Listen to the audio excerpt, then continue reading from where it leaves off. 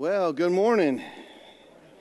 This mic is a little bit different than that one. Oh, there it is. Okay. My name is Doug Horton. I'm the associate pastor here at Harvest Bible Church. I'm over the music and youth ministries.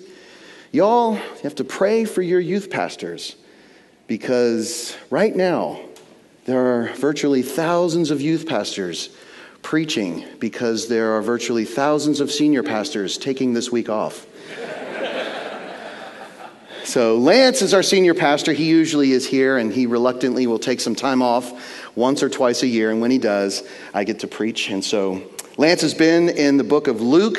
We will not be in the book of Luke. Today we will be in Galatians. So we'll please turn to the book of Galatians, chapter 5. Hoping to get through the whole chapter this morning.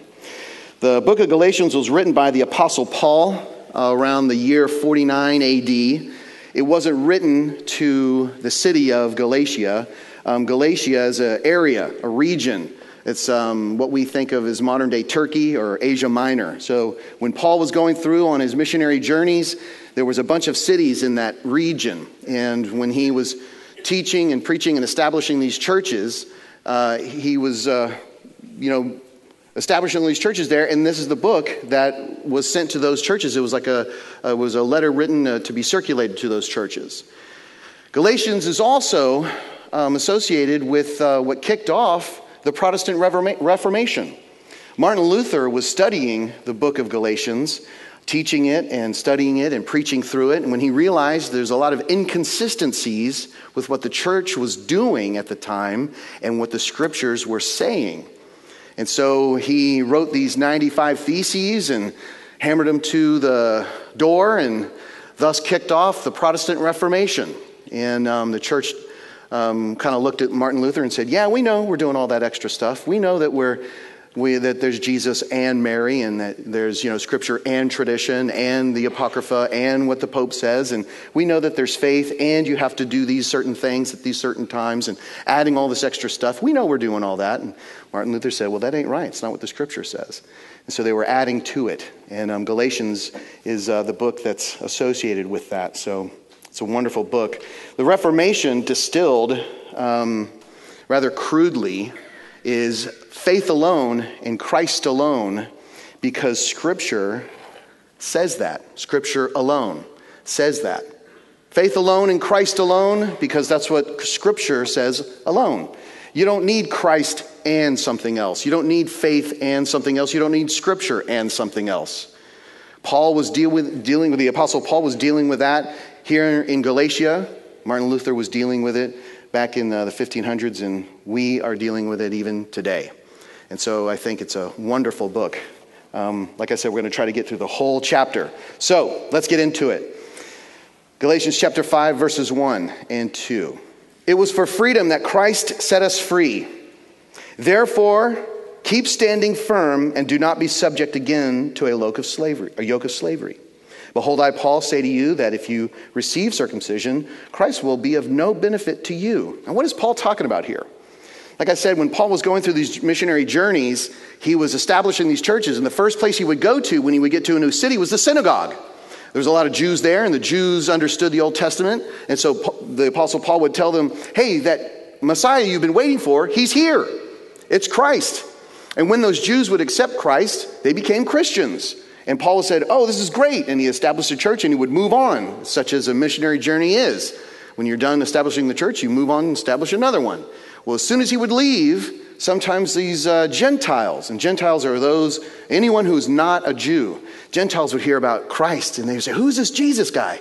And those Jews that were remaining would say, oh, he's this great guy. He's the promised Messiah.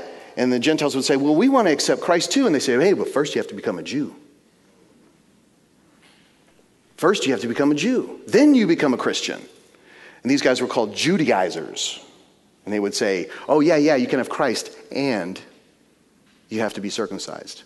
You can have faith, and you have to do all this and such. So Paul hears about this, and he says, no. The gospel that I gave you, the true gospel, faith alone in Christ alone, because Scripture alone says it. And then you would have someone come along and pervert it. These Judaizers. So Paul's writing and he's saying, no. So how do you become a Jew? Well, you have to get circumcised. And that's what he's saying here. He's addressing it. I, Paul, say to you that if you receive circumcision, Christ is no benefit to you. Verse 3, and I testify again to every man who receives circumcision that he is under obligation to keep the whole law. Now, you may have heard this before, you may not have. But there are two ways to get to heaven. That's right, two ways. John 14:6, Jesus says, I am the way, the truth, and the life. No one gets to the Father except through me. And that's true. The other way to get to heaven is you have to be perfect. You have to obey every law. You can't sin. You can't have one outburst of, you lose your self-control. Not one outburst of anger. Not one moment of lust. Not one moment where you're not patient. You have to be perfect. You just be perfect. And then you get to heaven. Sort of the back door. The problem is we all know we're not perfect. Okay? Don't look left. Don't look right. Stay with me. Stay right here with me. We are not perfect. As a matter of fact, we're born in opposition to the Lord. We're born, we inherit it. We inherit our sin from our moms and our dads and their moms and dads and so on and so forth, going all the way back to Adam and Eve. When Adam and Eve sinned, they brought sin into the world. And every one of their descendants, us included, is born in opposition to God. If you don't believe me, go volunteer in the nursery. You will never, ever have to teach a class on selfishness. Today, kids, we're going to learn how to cut in line. Today, we're going to learn how to lie. Right? We don't have to teach kids that. Why? Because they already know how to do it. They already know how to lie. They already know how to cut in line. They already know how to hit. They already know how to keep things. What's the first word kids usually learn? Is mommy or daddy? The second one? Mine. And we continue to say mine all the way until we meet Christ, hopefully. Mine. It's not even ours. You know it's not theirs. The baby sees keys to a car. Mine. Those are mine. My keys. My food. My everything, right? It's in our nature. And we know we are not perfect. But there was one perfect man. There was one who was allowed to go in that back door. And his name was Jesus. And he came and he died for our sins. And his perfect life led to a perfect sacrifice so that we could go in and have perfect relationship with the Father for all eternity. Romans 10:9, that if we confess with our mouth and believe in our heart that Jesus is Lord and God raised him from the dead, class, we will be saved. We will be saved because of the one perfect man. And we know that we're not perfect. And we know that when we mess up, because we will, God has given us something called apologies, forgiveness, confession, that we can be restored to God because we know we're going to sin. So we look at God and we say, Lord, I'm so sorry about this. I messed up. You confess, you repent, and then you move on. And you keep on. And you keep going. Not because you think you're earning your salvation. The Christian doesn't obey because we think we can earn our way into God's good graces. We don't do that. Obedience is a loving response for what has already been done for us. Obedience is a loving response for what has already been done for us. So we try to obey as best we can, and we try our best. And then when we mess up, we confess and we repent. But we know that we cannot earn our salvation.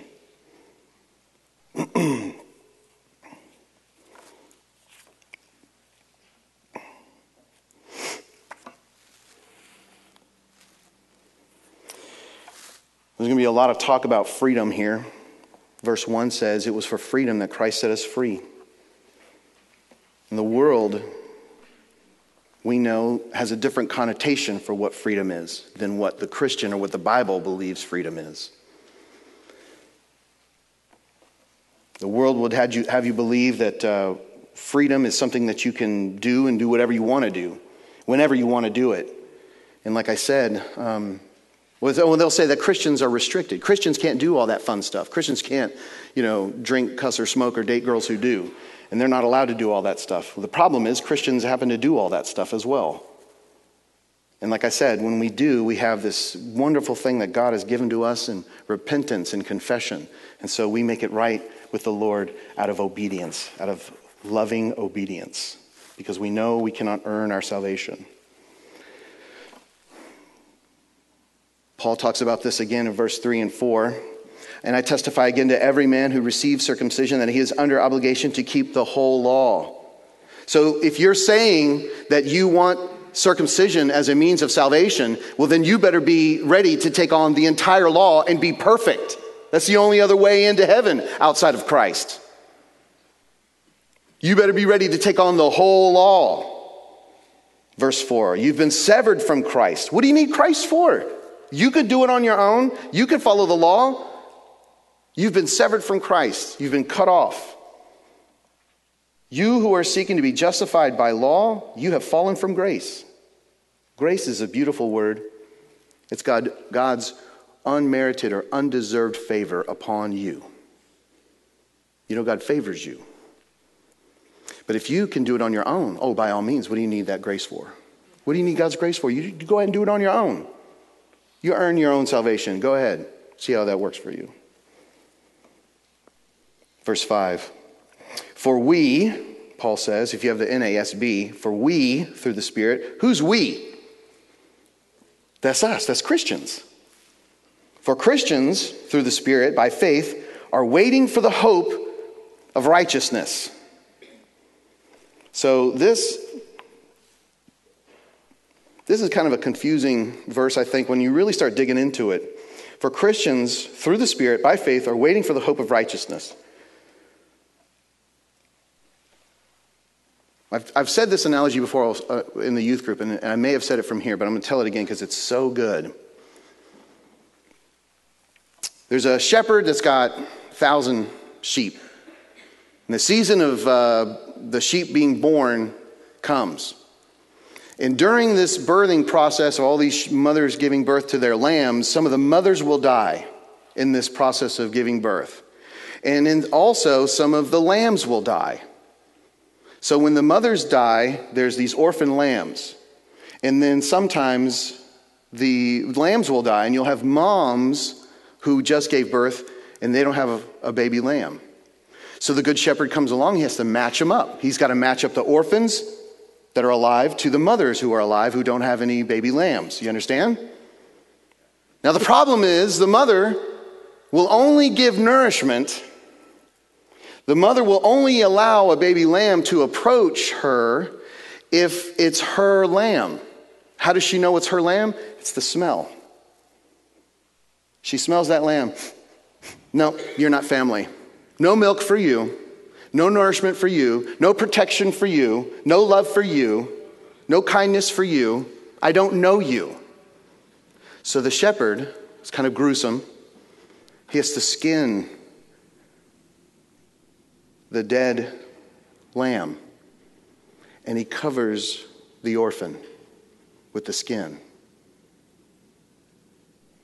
The skin of the dead lamb of the mother is taken off and covers the orphan. So the orphan is brought to the mother. The mother says, "Oh, I know you. Your family. Come, get love, get nourishment. Get protection. Get affection." So also, when we go to God, he smells us and smells the stench of our sin upon us, the death of sin upon us. It is so rank to him, he says, you cannot be in my presence. Your sin is so grotesque, you cannot be around me. The whole of the Old Testament is a picture of how distant we are from God. If you remember the Holy of Holies, then the holy place, then the outer one, and then the nation, so on and so forth. Only one man a year allowed to be in God's presence. It's because the stench of our sin. Christ comes, covers us, with his blood. And we go to God and he says, oh, I know you. Your family. Come.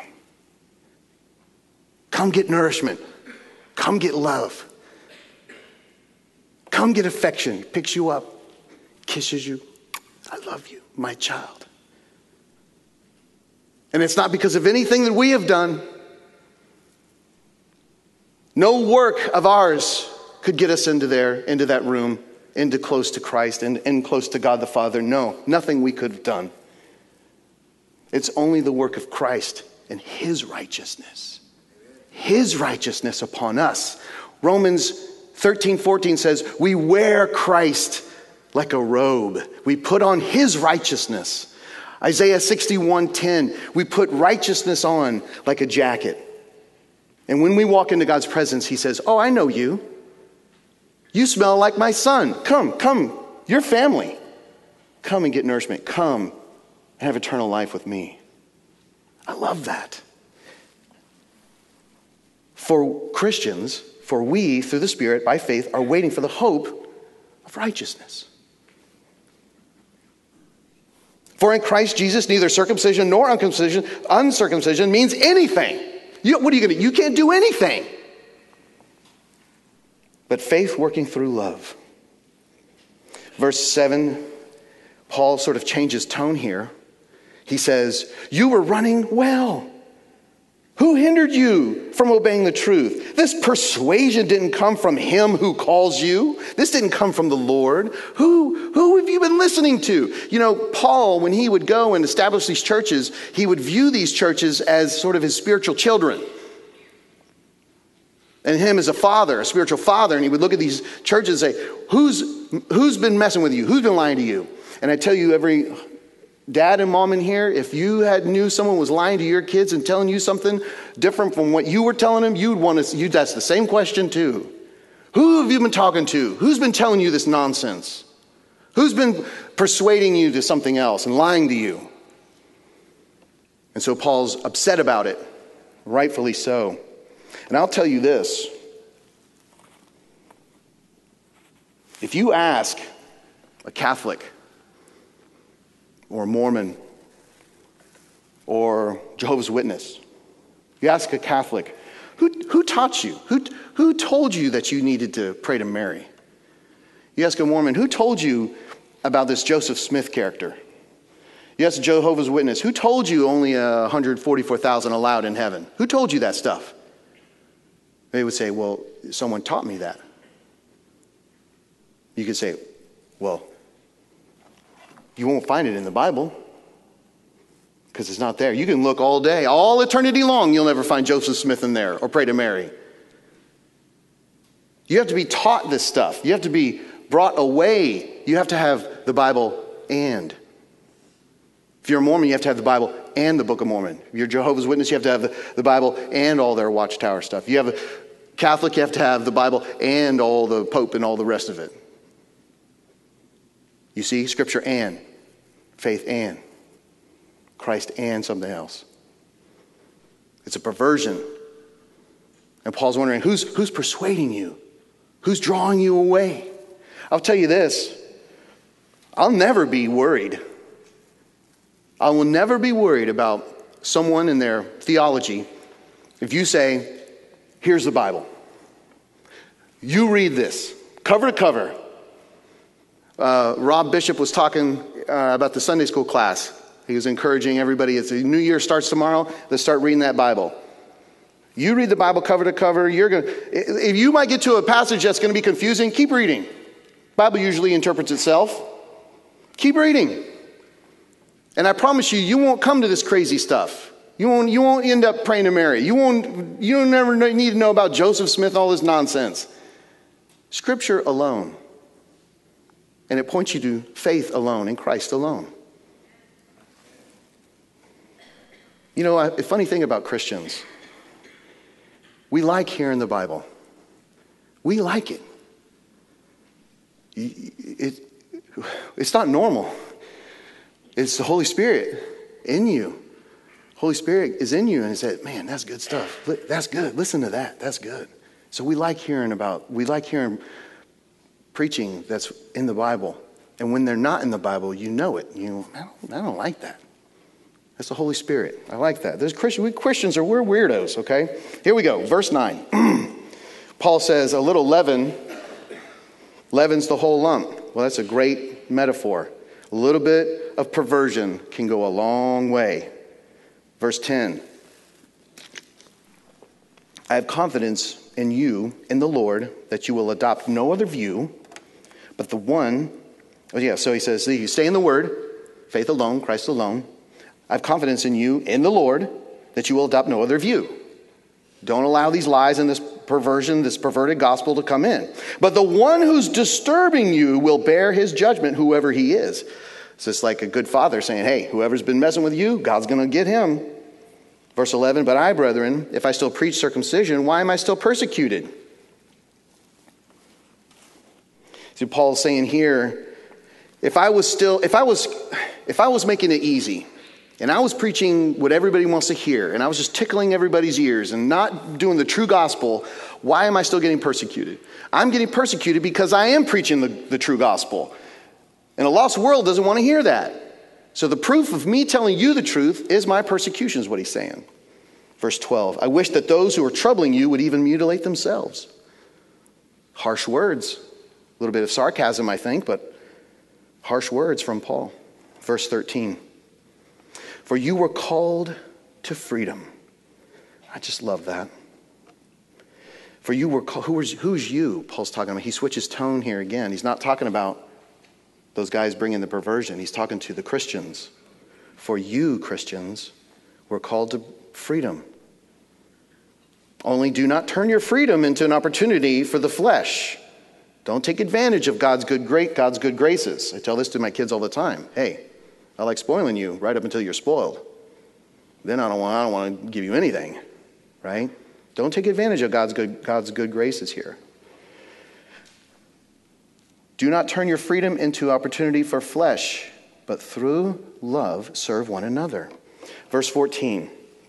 For the whole law is fulfilled in one word, in this statement, you shall love your neighbor as yourself.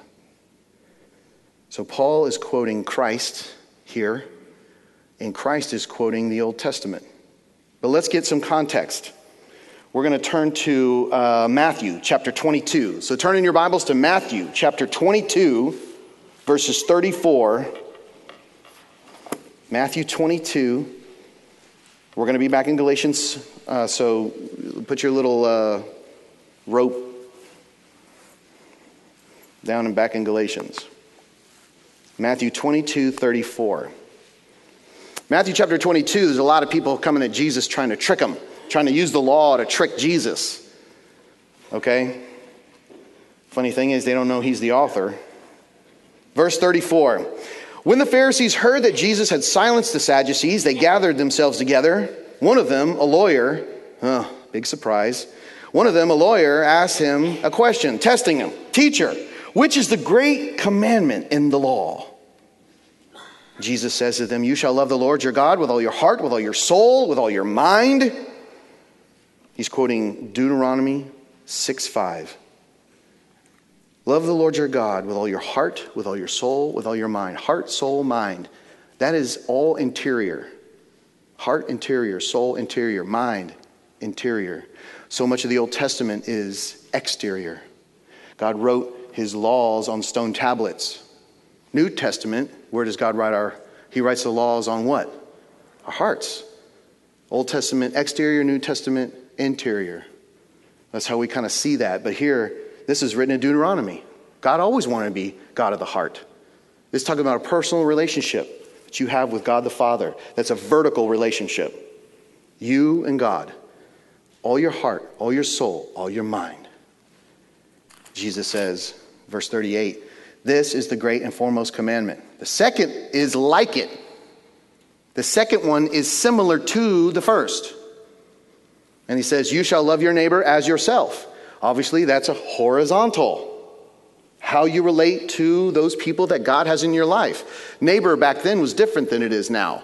Neighbor back then was the people that you see every day. There were generations that lived as neighbors. They didn't move around like we move around. I've had 4 or 5 neighbors since we've moved into our house. I don't even know who moved in. Someone moved in a while ago. I don't know. How long ago, Maggie? I don't know. I don't even know who they are. That's not what we're talking about here. Neighbors is the people that are in your life. Friends, family, people that you see. That's what we're talking about here. And so the vertical is connected to the horizontal, and the horizontal connected to the vertical. God himself says, if you want to come worship me, and you bring your sacrifice to the altar, but you've got some beef with your neighbor, if you've got some sin you need to go deal with your neighbor, leave your sacrifice at the altar, go make it right before you come and worship me. Before you worship me in your vertical, go make it right with your horizontal. And if you don't have a clear conscience between you and the Lord, and you go and try to love on your neighbors and stuff, there's some hypocrisy in that as well. They're connected. But Jesus and Paul both recognize that for you to love your neighbor, for you to have a relationship with your neighbor, you have to have a relationship with yourself. Love your neighbor as yourself. We all have a relationship with ourselves. We all have an inner dialogue. We all know what's going on in there to some degree or another. And we have to have a good relationship with ourselves so that we can have a good relationship with our neighbor. If you don't take care of yourself, how are you going to take care of your neighbor? If you aren't doing healthy, good self-care, spiritually speaking, how are you going to care for your neighbor?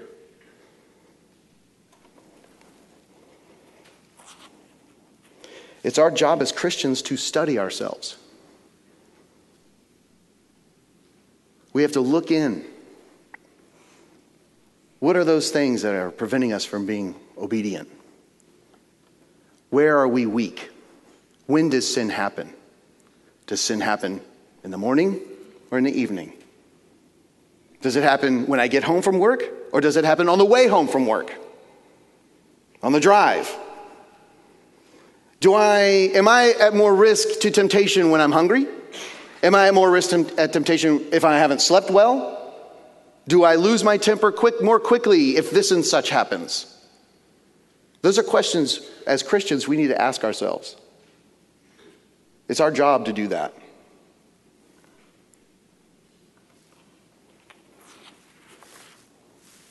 Looking at the grotesque mirror of the soul and attempting to deal with it is our job. It's heart work. It's hard work, but it's heart work. And it's not easy work. It's not easy. Nobody wants to find out that they're controlling. Nobody wants to know how selfish they are. Nobody wants to know how narcissistic they are, or greedy, or jealous.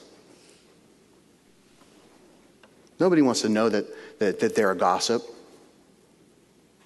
If you don't believe me, have you ever tried to confront someone with their sin? Someone came to me a long time ago and said, Doug, that's what you're doing is very condemning. Your tone and the way you're saying it, whatever you're saying, they're not hearing you. But the way you say it is very condemning. You have condemnation in your tone. I said, you have condemnation in your tone, and your whole family's dumb. That's what happens when someone comes to tell you. They turn the mirror of the soul and they force you to look. You don't want to see it. So what do? You get the claws out and you attack them. How much different would that be if I was doing that work myself? How much different would that be if I was doing the work myself? How much different would it be if you were doing the work yourself? Each one of us has a relationship with ourselves. And if we don't do that work, if we don't do that hard work, if we don't stare into the mirror of our souls and deal with that stuff, we are in danger of slavery, being held captive to those things. Someone who loses their temper and never spends any time trying to figure out why they lose their temper, there will forever be a slave to their temper.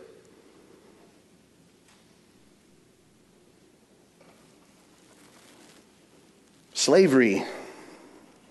We've been talking a lot about freedom. Galatians talks a lot about freedom. It's for freedom that Christ set us free, is what he says right there at the beginning of chapter 5. Well, let's turn to 2 Timothy. 2 Timothy chapter 2. 2 Timothy chapter 2, verses 22 and following. There's a lot of twos. 2 Timothy 2.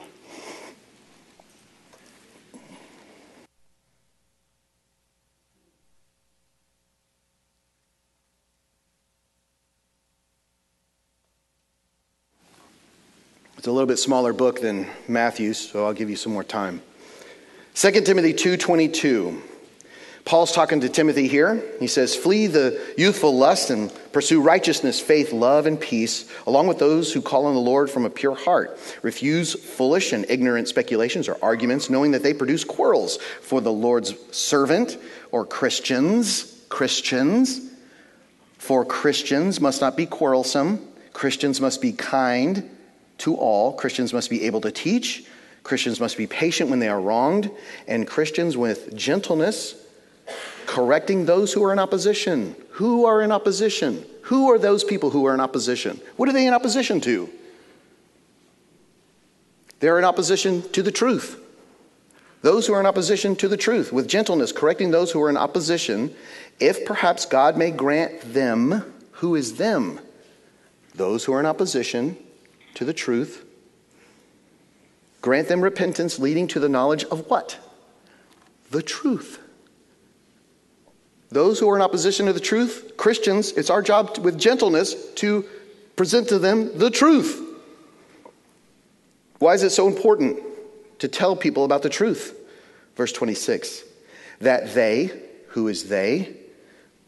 They are those who are in opposition, may come to their senses, and listen to this, that they may come to their senses and escape the snare of the devil, the trap of the devil, having been held captive by him to do his will. If someone takes you captive and forces you to do their will, that's slavery. That's slavery.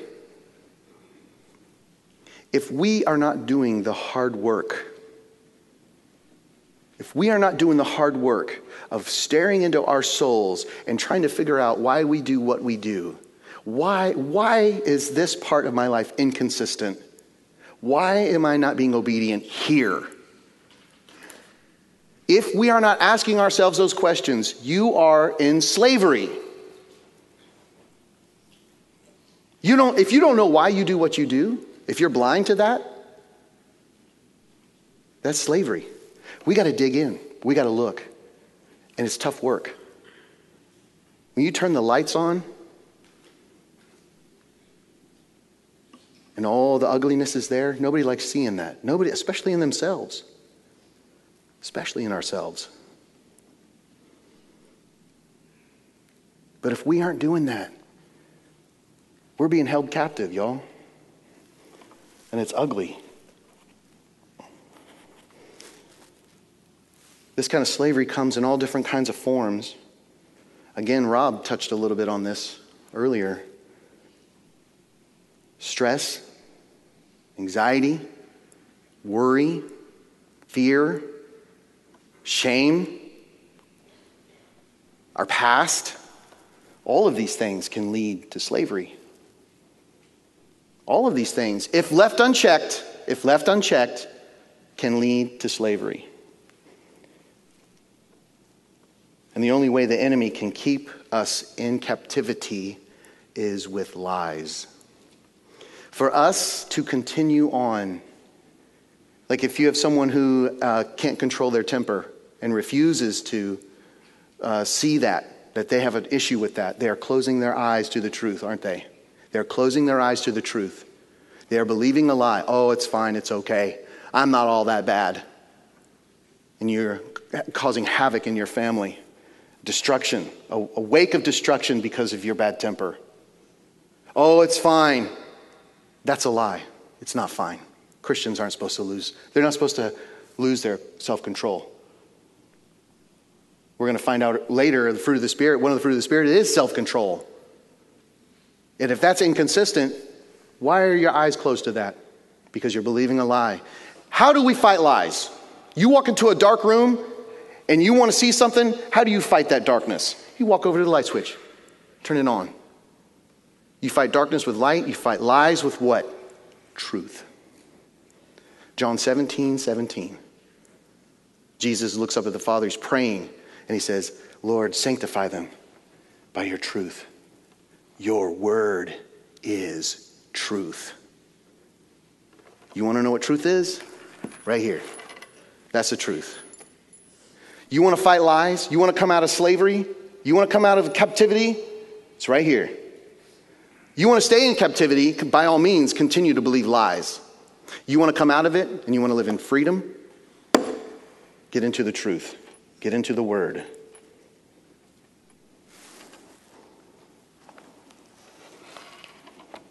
The lies of worry. I know that something's a little bit abstract, so let's make it practical. The lies of worry can sound like this. A lot of us have been on vacation these past couple of days, maybe a day here or a day there, maybe some longer than others, right? So you're on vacation, and you know that you got to start work on Monday, Tuesday, whatever, right? And that's maybe 5-6 days away, and you're already thinking about going back to work. And you're already going, man, I got all these deadlines. As soon as I get back into work, I already know this guy's going to be on me, and they don't like me, and I sure don't like them. And you are reaching out into the future and grabbing those things and pulling them into your present, and they're robbing you of your present. And everybody around you is like, what's wrong with him? Like I said, that left unchecked can be a lifestyle of slavery. Also, it could be something in your past. You reach back there. Oh man, I can't believe what I said. I sounded like such an idiot. I can't believe it. You replay all those conversations after you had a conversation, and no one else is doing it, just you. And you're reaching in the pack, and you're going back there, and you're worried about what you said and how you said it and all this stuff and how people are going to think about you. Another thing I found out is that sometimes people will step into someone else's head and look at themselves through someone else's eyes and then judge themselves with that person's voice. Oh, I know what he's thinking. I'm not going to, he already thinks, this, that, and so on. Left unchecked. That is slavery.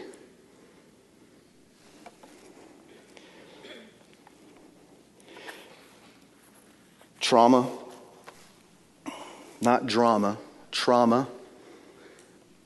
If you have trauma in your past, something has happened to you, or you did something, or maybe maybe it wasn't you, or maybe it was something that happened to you. Maybe just something terrible happened, and you're unable to move past it because you don't want to look in the mirror of your soul and deal with it. Now you can't enjoy your present because you're stuck. Lies of shame. Guilt and shame are very closely related. So very quickly, guilt is something that you've done. Shame is who you are. So you got little Billy, 6-7 years old, runs to the kitchen. It's 11 p.m. He runs to the kitchen. He reaches into the cookie jar. Mom and Dad flick the lights on. Hey, we got you. Billy has that rush of embarrassment, and he goes, "Man, you caught me." And Mom and Dad say, "Well, yeah, we know. You thought you were being a ninja, but we heard everything, because God blesses parents with good ears." And they say, "That's what you did, and you're not supposed to do that. Those aren't your cookies. You have to go to bed." "You're right. I'm sorry. I did that, and I'm sorry. Go to bed." That's guilt. That's good. That's healthy. You're supposed to feel bad about doing stuff that's bad. Same scenario. Billy reaches into the cookie jar. Mom and Dad turn the light on. "You little thief. You've always been a thief. You always will be a thief, and you're nothing but a low-down, dirty thief." That's shame. You're working on something and you break it. You think, oh, this thing's broken because I'm broke. You don't think, oh, I broke this thing. I'm going to try to fix it. Guilt is something you've done. Shame is something you are. You walk in, I just can't seem to get my room cleaned up. I'm such a mess. I'm a mess. I'm broken. I'm unlovable. I'm unworthy. I'm insignificant. Lies. Lies. I told you we fight lies with the truth. Christ says your word is truth. How do we fight the lies of worry?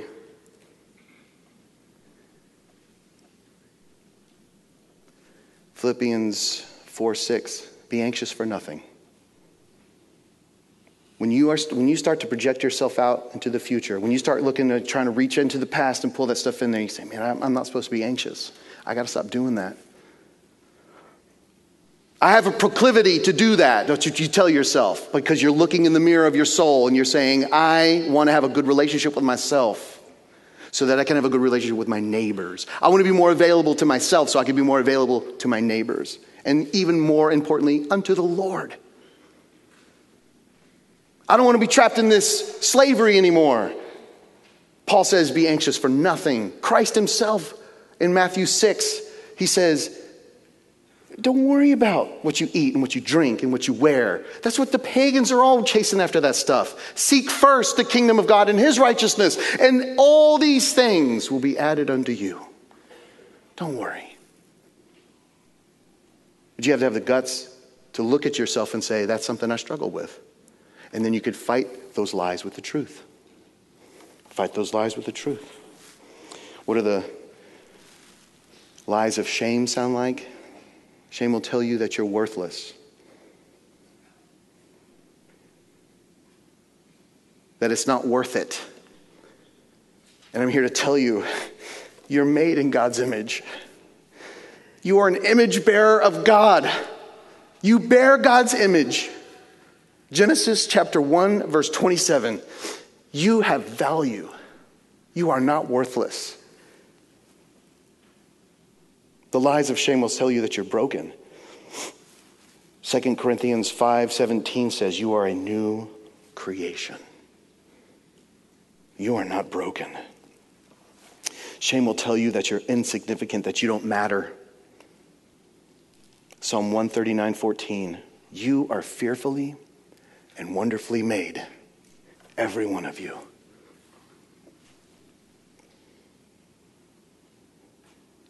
One of the worst ones is that you are alone.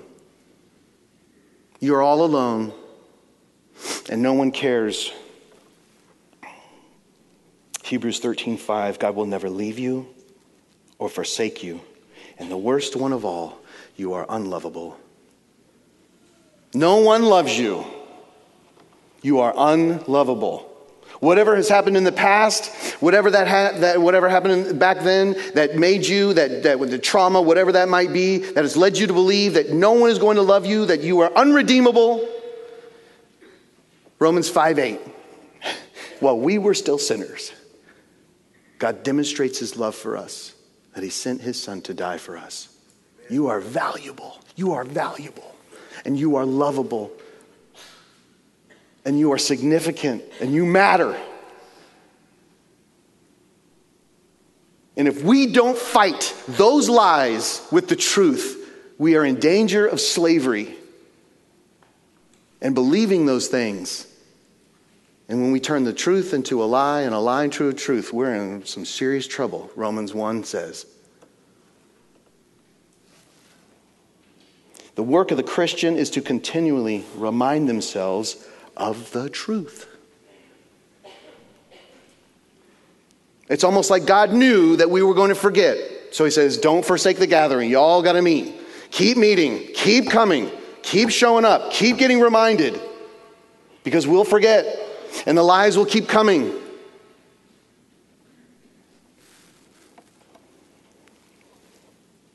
What does the Bible say about Satan? He's the father of lies.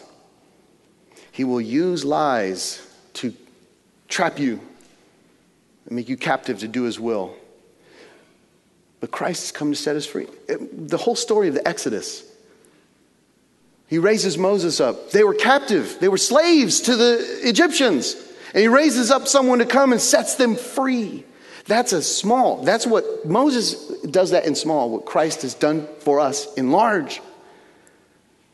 Not physical freedom, but spiritual freedom. Real freedom. This is what Joel was reading. When we're free in Christ, we're free indeed. That's real freedom. So, for us to love our neighbor well, we have to do work on ourselves, don't we?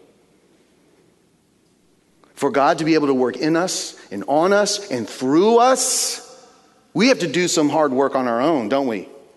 We have to do some healthy, good, spiritual self-care and care for ourselves so that we can be more available to our neighbors and ultimately more available to the Lord. There's the vertical and the horizontal. Let's get back to Galatians here. What do you have to offer before we jump into verse 15 of Galatians chapter 5? What do we have to offer someone? What do we have to offer our neighbor if we are not in the Word? If we don't have the love of God within us and we are not digging in and doing this hard work, if we don't have that, what do we offer our neighbors? We offer our neighbors ourselves, which is selfishness, greed, jealousy, all those things. And look at what it says here in verse 15, Paul says, "But if you bite and devour one another, take care that you are not consumed by one another." That's what you offer your neighbor if you don't have Christ, if you don't have God's righteousness upon you. Verse 16, "But I say, walk by the Spirit, and you will not carry out the desires of your flesh. For the flesh sets its desire against the Spirit, and the Spirit against the flesh." When you receive what Christ has offered in salvation, when you're Christians, the deposit of that salvation is the Holy Spirit. He comes and dwells within you. And from that moment until the day you die is called the process of sanctification. And that Holy Spirit is at work in you, fighting for your righteousness, fighting for your obedience, fighting for your maturity. And Paul's saying, join the fight. Join that fight. Pay attention to what's going on in your heart. Pay attention when you are weak, when temptation comes upon you. When is that happening? Pay attention. Study yourself. And join the fight. The Holy Spirit has been given to you to help you fight for your righteousness. Verse 17, "For the flesh sets its desire against the Spirit, and the Spirit against the flesh. For these are in opposition to one another, so that you may not do the things that you please. But if you are led by the Spirit, you are not under the law." Verse 19, "Now the deeds of the flesh are evident." So we're about to get into the fruits of the Spirit. These are the fruits of the flesh. If you are not in the Word, if you don't have the Holy Spirit, if you're not being led by the Holy Spirit, what's the fruit of the flesh? Here we go. Fruit of the flesh. Verse 19. "Immorality, impurity, sensuality, idolatry, sorcery, enmity, strife, jealousy, outbursts of anger, disputes, dissensions, factions, envying, drunkenness, carousing, and things like these, of which I have forewarned you, just as I have forewarned you." He says it twice. Oh, I've told you about this stuff. Believe me, I told you. "That those who practice such things will not inherit the kingdom of God." If there's a pattern of this in your life, it's time to look in the mirror. If there's a pattern of this in your life, it's time to look in the mirror. Verse 22. "When you are led by the Spirit, when you are fighting for the righteousness alongside the Holy Spirit of God who dwells richly within you, here's the evidence of it. Love, joy, peace, patience, kindness, goodness, faithfulness, gentleness, self-control. Against such things there is no law. Those who belong to Christ have crucified the flesh with its passions and desires. This is the one, verse 24. This is the one where Paul is hinting at this fight. Think of the Roman who was hammering the nail into Christ for that crucifixion. How hard were those hammer blows on those nails? Were they just, little ding, ding, ding, ding, ding? Or was he really hammering? What does Paul say? Those who belong to Christ crucify those fleshly desires. You root out the sin. Look at the mirror of your soul. Root that sin out. Take it over to the cross and crucify it. Murder it. Kill it. And join the fight. Join the fight of the Holy Spirit. Don't stand there and tap. Tap, tap, tap, tap. It takes a hammer fall, a heavy blow, to kill those things off, and it's hard work. Those who belong to Christ have crucified the flesh with its passions and desires. In verse 25, if we live by the Spirit, let us also walk by the Spirit. In other words, put your money where your mouth is. If you're going to do it, do it. If you're going to do it, do it. Now, one quick thing, and we'll wrap up. I know a lot of people, when they start talking about the fruits of the Spirit, they'll have a moment. They'll have a moment where they lose their temper, or they'll have a moment where they lose their patience. They'll have a moment where they'll they'll lose their joy, and they'll say, Pastor, I just don't know if I'm saved because, I lost my temper today, or I did this today and I did that today. And there was a moment of it. And I said, listen, the God that we serve looks at generations. He's eternal. Very seldom are we going to find a moment by moment thing where God's all that concerned. He's eternal. In Exodus 34:6, he says he punishes the sins of the fathers to the third and fourth generation. And we're worried about the moment. So what I want you to do is this. I want you to think of a 10-year plan. 10 years ago, unbeknownst to you, the Holy Spirit had a goal. 10 years ago. And the goal was that today you were going to review these fruits of the Spirit. So in these last 10 years, Christian, have you become more loving? Has there been more joy in your life in these last 10 years? Is there more peace in your life? Are you more peaceful? Are you more patient? Are you more kind? Is goodness more a part of your life now than it was 10 years ago? Are you more faithful now than you were 10 years ago?